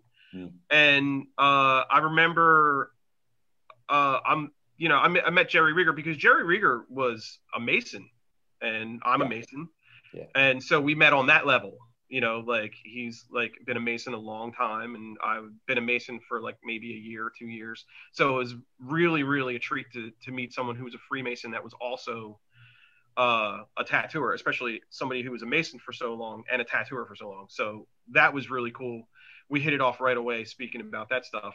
But tucked away in the back of his, sitting down in his booth was this older gentleman. And I looked at him and he wasn't saying anything. He wasn't talking. I looked at him and I'm like, hey, is your name Scott? And he goes, yeah. And I'm like, are you Scott Sterling? And he goes, yeah.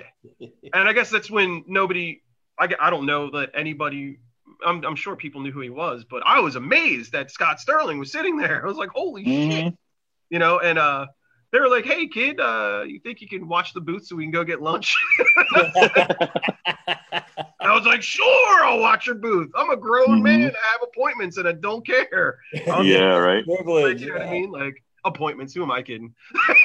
This is Richmond. Like, you know, like nobody gave a shit about me, but I was happy to sit there and watch Jerry's booth while they went and got lunch. You know, I was like really, really hyped. That's how I met. That's the first time I met Jerry and the first time I met Scott. I met Scott on other occasions too. But both great dudes. And Jerry, the first time I met Jerry, he's like, hey man, or he always says, son, hey son, I got something for you. And he handed me this acetate from Doc King. And at the time, I was like, oh, acetate, cool. And then like a year later, it hit me what it was. I was like, oh, he just gave me this? Wow. And he had those Doc King books, right? Yeah. Well, didn't he study under Doc King, from what I recall? Well, yeah, I think he had – didn't he have – I don't know if he put the books out. He definitely had frames that he modeled after like Doc King. Yeah, Bill from Kingpin put those into production for him. Yes. Yeah. Doc King's.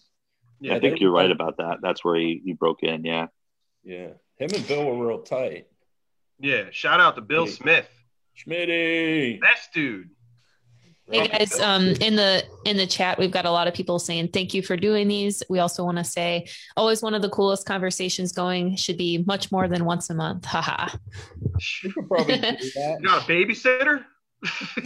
Want to come watch my kid? You could probably do that. Well, I mean, babysitter, maybe, you know, babysitter for kids, you know, everybody at the shop. You know, a lot of stuff going on. I would love to do more. I mean, trust me. It's, you know. Yeah, I have a 4-year-old. Yeah. I mean, mine's 7. Mine's 7. She can make her cereal now. Yeah, my 7-year-old's being very cooperative today. I'm trying to get her to make me breakfast. Shit.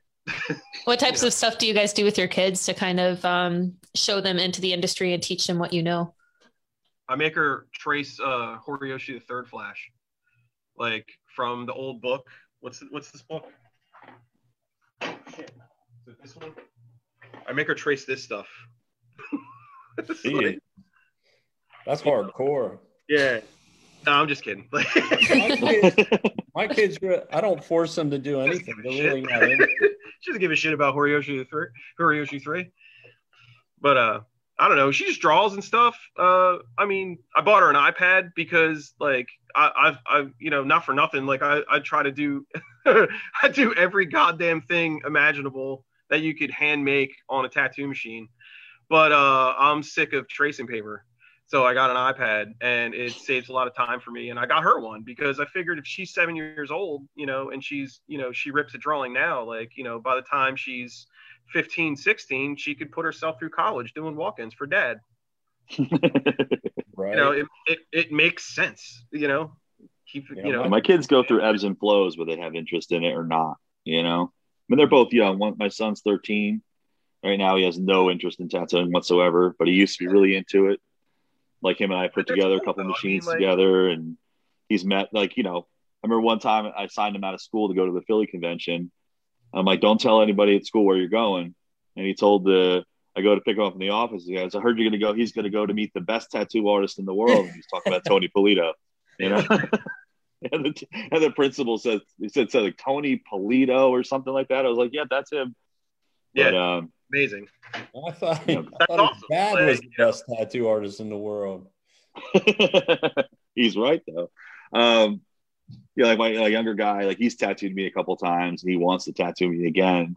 He talks about his tattoos he wants, but then he'll not talk about it for months. You know what I mean? Yeah, so it's just they're kids. They're not. I'm not going to push them. I'm not going to like. Yeah, I don't. I mean, like I didn't want to do anything my dad was doing. Fuck all that. Mm-hmm. Like that's. I don't want. If they come to it, I want them to come to it with their desire, not because I'm making them. I don't want it to be like, oh, dad's punishing me, but I have to go to the tattoo shop. Yeah, of course. You don't want to like impose all your corny bullshit on them. Yeah. Yeah. Like she's into like we sit in bed and when I put my kid to bed, I'll she's into like Sham 69, like old like punk rock stuff. Wow. So and she's not punk rock, like she's not getting a fucking mohawk or anything or like mm-hmm. like that, but I try to like give her like listen to the Dead Boys or listen to Stiff Little Fingers or something like old punk rock stuff, and I'm like, here, check it out because it's good. You know what I mean? Like mm-hmm. you can listen to all this other bullshit in mommy's car, but in daddy's car, we're listening to Dead Kennedys. Yeah. Like, right. We got death metal on that. And they don't understand. She doesn't understand mm-hmm. the lyrical content or anything, but I just want her to like, kind of understand there's like, there's other good music out there. Like try this out. And she's like, she sings along with, like questions and answers and Hurry Up Harry. And, mm-hmm. but that's the extent of like me trying to like push, my bullshit on her, Your classic rock. She's got, like, oh God, dude, like we listen to Steely Dan nonstop. Classic rock. Punk hardcore now because we're older. It's classic rock to me. Yeah, it is classic. Yeah. I mean, I want to expose them to stuff, but I don't want to like make them. I don't want mini me's. I want them. Yeah. So that's the way to do it. It's nice that we all touched on like parenting and stuff because I think it's like at this point in all of our lives, it's like. Well, that's the most important thing, and like, all the other things like take a bit of a back seat, building tattoo machines, tattooing, painting, collecting. Mm-hmm. I'm not much of a collector, but I know you guys are probably more into collecting stuff than I am. I have some stuff that like maybe people have given me, but I wouldn't say that I go out of my way to collect things. I think like for speaking personally, like for me to be a collector, like I will lose my fucking mind. So like that's why I purposely don't collect tattoo machines or tattoo memorabilia. But I will tell you this: our buddy JD Crow is on tour of South Jersey right now. So if I don't ran into him yesterday, he came by yesterday. Okay. So I was not at work yesterday, and and this is the second time I missed them. I got them once. This is the second time I missed them. But were you guys open? Yeah, we were open. Yeah, my good friend Tina and my friend Jen, who work at the shop, mm-hmm. best chicks on the planet. Tina called me up and said, JD Crow is here. Did you want to buy anything? And I was like, put him on the phone. So you can tell like he doesn't want to be on the phone. No. But he knows me, and like we know each other. We met, I think, at the Prestige, that Eric Perfect's convention. We met there, mm-hmm. and he was super cool. And so I told him like, do you have Venmo or anything? Can I like, just PayPal you some money? He's like, I have 3 new books. They're all $50 a piece. I was like, perfect. I'll send you $150. Just drop them off. Make sure you sign them. And then he was so kind to give us an original sheet. You got the Marty Holcomb. Oh, you got the Marty Holcomb book. Isn't that cool? I thought that was like, they told me that he had given this to us, and I couldn't believe it. And I came in, and this was sitting in my station. You know the story behind those? No, tell me. Okay, so I guess JD acquired a stack of drawings from Marty, just like through the years. Just like, I guess Marty would bust these sheets out, so he finally got around to putting a book together. And there's a limited edition book, and for each book of the page, if you could pick the flash that goes with that book. So if you bought number 69, you could have page 69, the original. Okay. Now I got one of those, and I contacted Marty, and you could actually send that page to Marty, and he'll paint it for you. No shit. Yeah. Wow. I never did it. I mean, I kind of lost track, I just thought it was like, getting back to collecting stuff. It's like, I don't collect things, but that's something, I mean, in this business, that's something you want to have for sure. Yeah. It's just it's amazing that like, this is like sitting, in my station, yeah. And I wasn't even here, I thought that was really, really cool. If anything, I collect books, which is bad enough, but I mean, we're talking about books from, when I started tattooing, and maybe some books into the distant past from then, but like nothing like crazy, but like tattoo books have like really exploded over the past, like, 20 years. And there's some stuff that came out that was like, only 10 years ago, it was $50, and now it's like $450. Insane. That's great. A lot of the Hardy stuff that came out, that Ben Corday book I bought for $50, and I looked at it twice. I was like, yeah, this is cool. And then I see it on like eBay or something, $450. I'm like, yeah, what the hell's going on here? So I guess like if I was to collect anything, it would probably be books. Like if Greg Christian or like Raph put anything out, instantly I buy it. Chad, buy it. I bought one of I definitely bought one of Mike's books, the Coleman. You want to talk about your the acetate stencil book that you put out? Oh yeah, the acetate book or the Coleman book? Wait, which one do I have? It's like I have a stencil book. I think it was of Coleman stencils, right? Well, the stencil book it's basically like my collection of stencils. Oh, okay. It's not straight up just Coleman stuff. There's a few Colemans in there, but it was like Eddie Peace, Sail Ready. It's some of my son's collection, because Sail Ready gave my son a bunch of stencils. But I had like it's just like a book of just like my collection of stencils. Which when we did the book, every copy that we did, until I ran out of them, I just gave everybody a stencil or two. That's cool. Well, that's not the one. That's Yeah. Do you have a picture of it by chance that we could share? I do not. Oh, okay. Awesome. They're out of print. I mean, everything we were out of print on. That's the one. Yeah. This is it right here. Yeah. That one is the one that you're showing is the one that Alex Cass put out. It's all stencils from the Pike. Oh, okay, cool. A good score if you're looking for that. Alex Cass still has those. They're really good. There's a few of them. So I guess the way I remember it, I just remember reading Coleman, and I'm like, it's like Coleman, right? So that's what I. But then, like Gordon and I had done a book of all my Coleman collection. Okay. Did you get that book as well? I don't know. I know I bought this from you at that Prestige convention, and I remember being kind of drunk, and I remember you had I mean, like, as anybody gets drunk, they kind of act like an asshole. I feel like I was acting like I don't know if I was acting like an asshole, but you definitely feel more like an asshole than usual. So I remember kind of drinking a little bit, and I was like, "Hey, man, I know you're a guy down at Black Panther. Would you care if I came up and did a guest spot?" Or I remember like inviting myself to a guest spot or something. You're like, "Yeah, whatever." And I like walked away from that like I feel like such a dumb asshole. Like, you know what I mean? Like it's like. Come on, dude. Like, you don't like invite yourself. Fucking asshole. You have to open up the conversation somehow. Yeah. But I think we were friendly before that. I had gotten tattooed I got tattooed by you at the Asbury Park convention.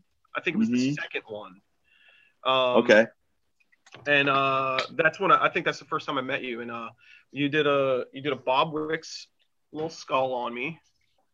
But that was pretty cool, a little skull and crossbones. And I think it was like $60 or something. How old were you? Probably. Greg? How old was I? Yeah. Oh, I don't know. Shit. I don't know. I don't remember the year. 15. I don't know. It had to be like maybe 9 or 10 years ago. Yeah. It was the second one, so I don't know. The first one was a little weird. I did the first one. I don't remember seeing you there. I remember meeting Robert at that show. Okay. The first one. Yeah, it was definitely there, but right? No, the first one we didn't do. Well, I remember seeing you. I don't think he might have been there. He might have stopped by. I don't think he was tattooing. I think he had books or something for sale. He had a book of his work for sale or something like that. And I kind of flipped through it, but I don't. So the first year we didn't do it because there's like some conflict. But I think the second year we did it. Okay. And then from that point forward, we did it. There's a couple years we couldn't do it. But yeah, it's a shame. I don't know if they're going to be doing that show anymore. You know, it was a very weird show. So. It was like real weird. You know, the first one, I'd never really the only time before that I had been to Asbury Park. I mean, this is the day of like Casino Skate Park, and so I would go. You know, we would obviously go to that park because it was fucking amazing. And then I think like I went to see the Super Bowl of Hardcore there, like Agnostic Front reunion, like maybe like their first reunion, whatever it was. And no, I think I saw their first reunion. Oh, like '86. Okay, all right. Well, it was like. Well, yeah, they always would come and go. I'm pretty sure it was 95 or 96, possibly 97. But I remember like Asbury Park being a total shithole. Like it was fucking scary. And I'm from Atlantic City, and that's a shithole enough. And like it was scary. And then to come back to that show, like to come to the Asbury Park convention, whatever it was called, I don't know. And walking around all the restaurants, the boardwalk was beautiful. Like everybody was like having a great time. There was no like urban blight to, you know, like they really cleaned that town up. And it was, and like every restaurant you went to, no matter if it was just like a, you know, a hot dog, you know, cart or whatever, it was like the best food. Like, so I think you're super fortunate to have a tattoo shop in a town that's like, you know, that has been up and coming for so long. It's like, you almost forget about how crappy it was before, but it was a really, really good experience. And then I don't know what happened. I never got back up there to do that convention again. I would come up and visit, but, you know, and come say hi to friends that did it, but I never got to do that convention again. It was a good convention. I fucking made a lot of money. It was great. It was a fun convention. I made a lot of friends from that convention too. You know, it was really crazy. But Asbury Park is like beautiful now. It's amazing. We went to that I think a couple years ago when my kid was like she was walking, but she was like in a stroller. We had to park in the next town over. There's nowhere to park. It's like we had to park. Well, I don't even know what the next town north is, but whatever it is, we had to park there to go to the convention. Oh, you went north. And I remember I remember stopping by your shop very briefly, and you were super busy, and I was like, oh dude, like homie looks stressed out, let me go. Like, you know, it was like real quick. I was like, all right dude, good to see you later. You know, like I'm in there like with, you know, I had my kid in a tattoo shop and all stuff, so it's like, you know, but there was like some street we get pretty crazy busy. Yeah, it's such a crazy town. And like I remember driving by Electric, and there was like, I guess it was before you guys opened, we were looking for parking, and there was just a line just waiting to get in. Like, you know, it's like it's so cool to see that out in front of a tattoo shop. I've never seen it out in front of any other tattoo shop but yours.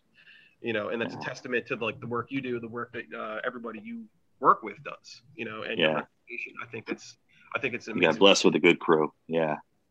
Good partnership, you know. Yeah, it's cool. The shop is cool too. If you ever get a chance, if anybody ever gets a chance to go, you should go check it out. There's like hand painted, hand drawn flash everywhere. It's amazing.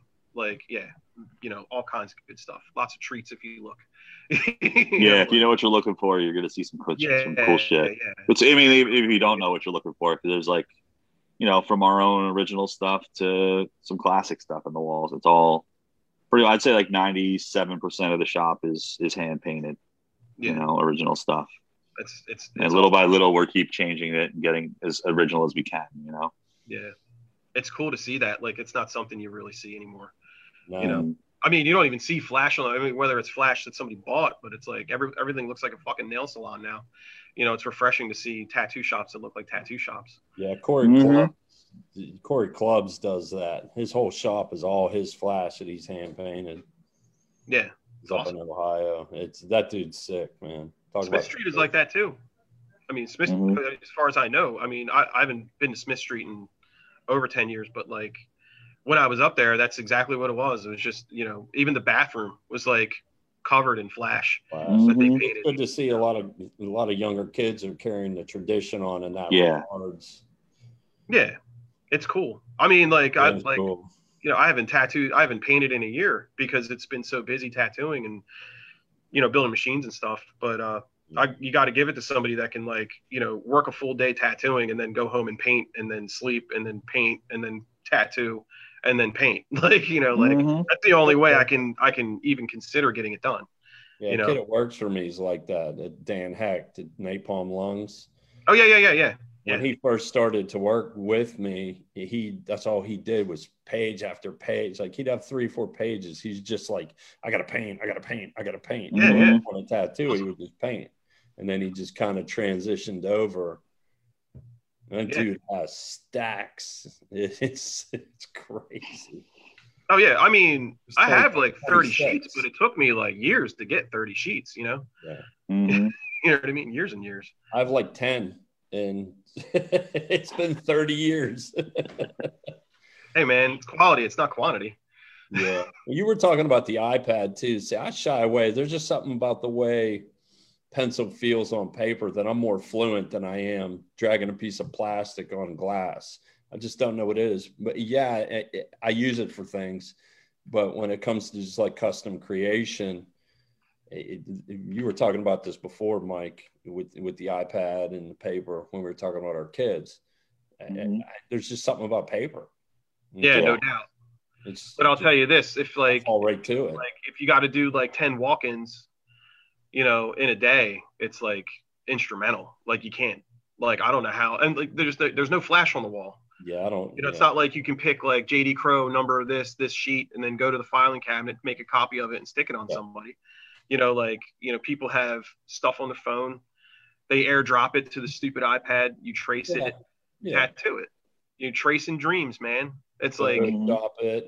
To me, if you're, it helps in so many ways. And this is like, and like I said, like, if there's a way that I could make, tattoo machines any more handmade than I do, then I will try to do it. But for some stuff, like, it just, it's so efficient to just, take a picture of it, trace it, and it's done. We just like Mike, we're like I'm 7 miles from Atlantic City. So we get a lot of like Shuby traffic and, tourists and stuff like that. And like, they want to get tattooed. They want to get tattooed now so they can sunburn the shit out of it on the beach, So to me, like, the iPad works. And like, I'm no like, and trust me, like, I was dead set on, I thought I was going to die under an avalanche of tracing paper. Like, I thought that was going to be, that's how it was going to be, but this thing works. I don't know. Who cares? Yeah, man. Hey, Tony, when you mentioned Dan, I'm not sure if you noticed that 2 days ago, I saw an article about a fire that kind of destroyed a lot of stuff by his shop in Long Island. Dan Heck? Dan Henk. Yeah. Over in, I'm not sure if we're talking about the same guy, but over. Hecht, Heck. Oh, okay. I was thinking Dan Henk. But no, damn. Yeah, over in New York. Either. No, that's. I'm sorry to hear that, Dan. Is there anything I could do for you, man? That's the worst. Hit me up. That's hard. Some tragic times with stuff. I hung out with that dude at that. That's funny because at the first Asbury convention that I did, I worked that convention with my friend Scott Treratola and he's from Long Island, and he's an amazing black and gray artist. Yeah, he's a cool dude. Yeah, he is fucking super cool, and he was friends with Dan, and like I went out to like dinner with all those fools, like all these like, you know, like I don't know who the hell. There was no traditional dudes. It was all like, you know what I mean? It was like all like crazy, you know, illustrations and black and gray dudes, and like it was. Yeah, they lost a bunch of art and a lot of stuff. So that's sending our good wishes to them. Yeah, I'll have to dig around and see if I can get his contact. And I got some stuff if he needs some stuff. I got 35 years worth of shit. Call me. I'll load it up, dude. I got too much stuff. Yeah, that is a tragedy. I feel bad. Oh, we froze. Yeah. Somehow Greg over here. Look at that smiley Greg. How cute you look. Oh, no. He's frozen. All right. So for you guys, what is your next stop that you will make? I know that I went to a convention in Chicago last weekend. It seems like things are normal in the U.S. enough. Yeah, I don't know if I call it normal. Everyone's sketched out about this new Delta variant and then another variant. Yeah. People are ignoring it. My next stop, there's a Pittsburgh show coming up. There's a DC show coming up. I do Richmond every year. Obviously, I'm doing the show with you guys and Gabe. I'm trying to slim down my travels this year, spend more time with my family. It's one thing that COVID taught me, being like, because I ran 24/7 for years, building machines, tattooing, being a part of the business, just submerged myself in the aspect of tattoo. I just lived it 24/7. And Greg just texted, sorry. And I just learned at COVID, like now it's time to just slow down a little bit and chill with my family. I cut a day down on my shift. I like it. You know, I got back to living a little bit and enjoying life. That rat race, like when you're younger, it's cool and the rush is there and it's fun and you're learning. Not to say that I don't still learn. I still don't get a rush, but it's just life is different now. So I'm slowing it down a little bit. I'm picking and choosing which shows I want to go to and what kind of energy I want to put out there. So yeah, that being said, those are the shows I most likely will be doing because I've been doing those forever, the staple shows. And then we're doing the Rubber City show, which has been postponed 2 years because of COVID. We'll be doing that in July of August of next year. And that'll probably be it for now. How about you, Mike? Yeah, I'm a homebody. I don't really do much traveling. Like I said, September, I'm going to go down to Virginia. And, you know, if something else comes up, you know, I'm going to probably try to go upstate and visit some friends up there and stuff like that. But as far as shows, I don't really have anything on the radar right now. Right. You're saying I'm pretty much like between us being closed down for a little bit and just kind of snowballed into being booked out a little bit more than I normally am. And now we're taking walk-ins again. So it's really busy with that. And, but I'm still trying to do all that and not work every day. You know what I mean? Like trying to keep a little free time, right. You know, I try not to work every day, but like, you know, I mean, like we're pretty blessed in the sense that like we work, but we're not working. Like we're enjoy, you know, and I enjoy what I do. And you know, but I just try to be, you know, I was off, I had a day off, I'd go to a tattoo shop, you know, and now I'm trying to I like to be able to do that every week and go visit a friend or go, you know, brainstorm. Like we're actually trying to work out a thing where me and a few friends are going to get together and exchange machine ideas, like have a little like mini, you know, everybody, you know, share thoughts and set up machines together, you know, and you know, I'm pretty excited for that because it's, you know, some people I really look up to that want to do it, you know, but it's just trying to find a day that we can all get together, you know. That's understandable. And you know, it's you know, and sometimes I like Sundays or family days specifically, you know, and during the week, you know, I'm home with my kids on Tuesdays and Wednesdays and hopefully I have, you know, like now that I got some frames I could start working on, I can do that here and still be around them and do stuff with, like work on machines for a couple hours and go to the park, and go swimming or whatever, and just try to enjoy as much. But like I as far as traveling, I want to do it, but I feel I kind of feel alien at conventions sometimes. I'd rather go to like somebody's shop and I remember realizing that I think it was a Rochester convention, the first Rock City convention or whatever it was, and just being like nobody knew the town. Nobody was, everybody's set up in a convention. You're not in your own ways. And just being like, it'd be cooler to go to somebody's shop who knows the city or knows the town. You're watching them work in their natural surroundings and like, I'm going to set my station up like that because it makes sense to do that, and like you feel like you learn more from somebody that way, Right. Yeah, you get to see inside their lives too. Yeah. And it's like, you feel like it, to me, that's what I want to try to do, a little more like guest spot type stuff, More personal. And, yeah. And it's like a little bit, and I'm like, some sort of like a social anxiety, I guess you'd say. Smaller groups work better for me than a big group, Right.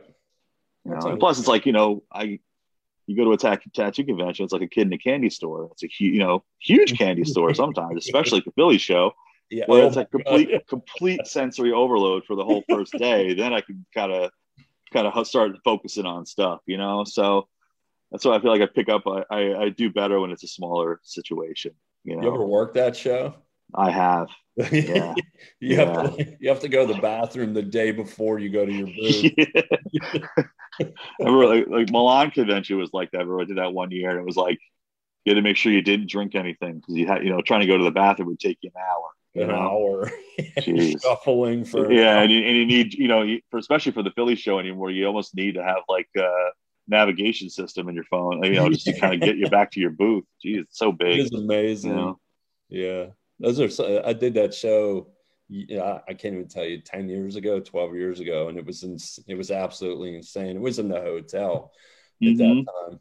And there was a Harley show downstairs and then the convention upstairs. And Friday morning I set up, it was cool. By Friday afternoon, I was like, what the fuck is happening? Like you couldn't get out of your booth to make a stencil. And if you did, you were gone for a half hour, 45 minutes back and forth. Crazy. But that was a great show. I always did really well at Philly. Philly was always, even as big as the convention is now, it's too much for me. Yeah. But it's still a great show, as big as it is. It's too much for me now. Now that I'm older and I'm a little more relaxed, those bigger shows, I stay with the smaller shows. Like the old school shows in the early 90s, there were hotel shows, small. 100 booths was a lot. Exactly. Like that's like when Greg was talking about the one in Asbury Park. I think like 50 booths was the most it ever had. So it's kind of had that same kind of vibe. And I like doing the Saratoga convention that the people at Spalding host. Again, real small. Not overly busy, but busy enough. Gives you some time to hang out and you still tattoo. I have Greg on the phone. You are on speaker. Can you guys hear him? Say hello. A little bit. So I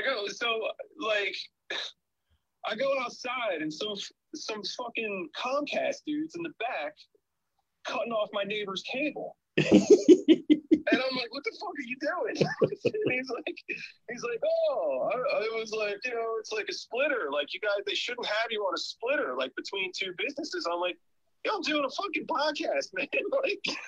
like broadcasting to the whole goddamn world. And you're out back fucking with my internet. Oh my God. Oh, this is amazing. All right, great. We're going to finish up anyhow, brothers. Anything you want to say before we finish up here? Don't fuck with Comcast. Goddamn Comcast. Hold on a second. You guys need help with something? Oh, there you go. Hey, you're in a podcast, dude. At the shop. I just want to say, huge shout out to Mike for letting us listen to his history of building tattoo machines and who he built with, and it's thank you for asking me. Amazing to have like somebody like you in this tattoo world, and for Tony, mega homie. Like, always been there for me when I needed him and stuff like that, as far as tattoo machine building and stuff like that. And I hope we get to do more of these. If somebody wants to see more of them, then maybe we should try to do more. I mean, what does everybody else think? I'm down always. You know that. Always. Since I'm not involved, I'll say, yeah, do more. You can be involved. That's fine. Anyway, that's my story, and I'm sticking to it. Thank you, Mike. I really appreciate it. Thank you. Yeah. Good Hey, luck with your cable. How do people get in touch with you, Greg? What's that? How do people get in touch with you? Well, if you want to get tattooed or you want to buy a machine, I'm on Instagram. It's at Veritas MFG. That's MFG. It stands for manufacturing. So, hit me up on there. Stop by Mr. Blue Sky Tattoo in Egg Harbor Township, New Jersey. We're right outside of Atlantic City. Fun times there too. So, it's about it. I mean, it's pretty much it. I don't know what else to say. I'm kind of pissed off about this whole cable thing. Hey, we got you on phone, man. This is classic. I dig it. By any means necessary. It'd be even better if I FaceTime you and just hold you in my screen the entire time, like I'm doing. I could. I didn't even think far enough to try to get a Zoom meeting going on my phone. Yeah. That would have been a nice workaround. Call you like some dude and say, put me on speakerphone. No, that's fine. All right, my brother, you take care, and I will talk to you soon. All right, man. Good luck with everything, Greg. I'll see you soon. All right, brother. Later. Bye. All right, cool. That was Greg. Comcast snipped his line. We work around. Yeah. So, all right, Mike, I appreciate you coming on, man. Yeah, thanks for having me on here. It's good to meet you through this. It's good to meet you, too. We'll have to get together in person if I ever get over that sure. way. It's tough with kids and whatnot, but I'll be getting around eventually here. Same here. I appreciate what you do. I appreciate the time you put into this industry. Well, thanks. Likewise. Give back. It's an honor to meet you and talk to you. I admire guys who worked under masters, and I try and learn from them. How can people get in touch with you for tattooing, for machines, etc.? Well, I work, like Greg was saying, I have Electric Tattoo in Asbury Park, and that's Electric Tattoo NJ on Instagram. And it's Mike Swaggart on Gmail. I'm sorry, Mike Swaggart at gmail.com is my email, and then Mike Swaggart on Instagram. So if you Google Mike Swaggart, it'll all come up. Yeah, I'm sure it's easy to spell. Yeah, I found you. Yeah. It'll come up. There's not too many Mike Schweigerts at tattoo. No. Okay. I'd like to thank everybody for tuning in. I'd like to thank Guy, Lauren, Gabe, Greg, and Mike for being our guests. I'm Tony Urbanic. I am at Tony Urbanic. I am at T Urbanic Machines. If you need to get in touch with me, I guess people like this podcast, so we could do it again. Reflection's weird. We could do it again. I'll see. I'll put together a schedule for next month.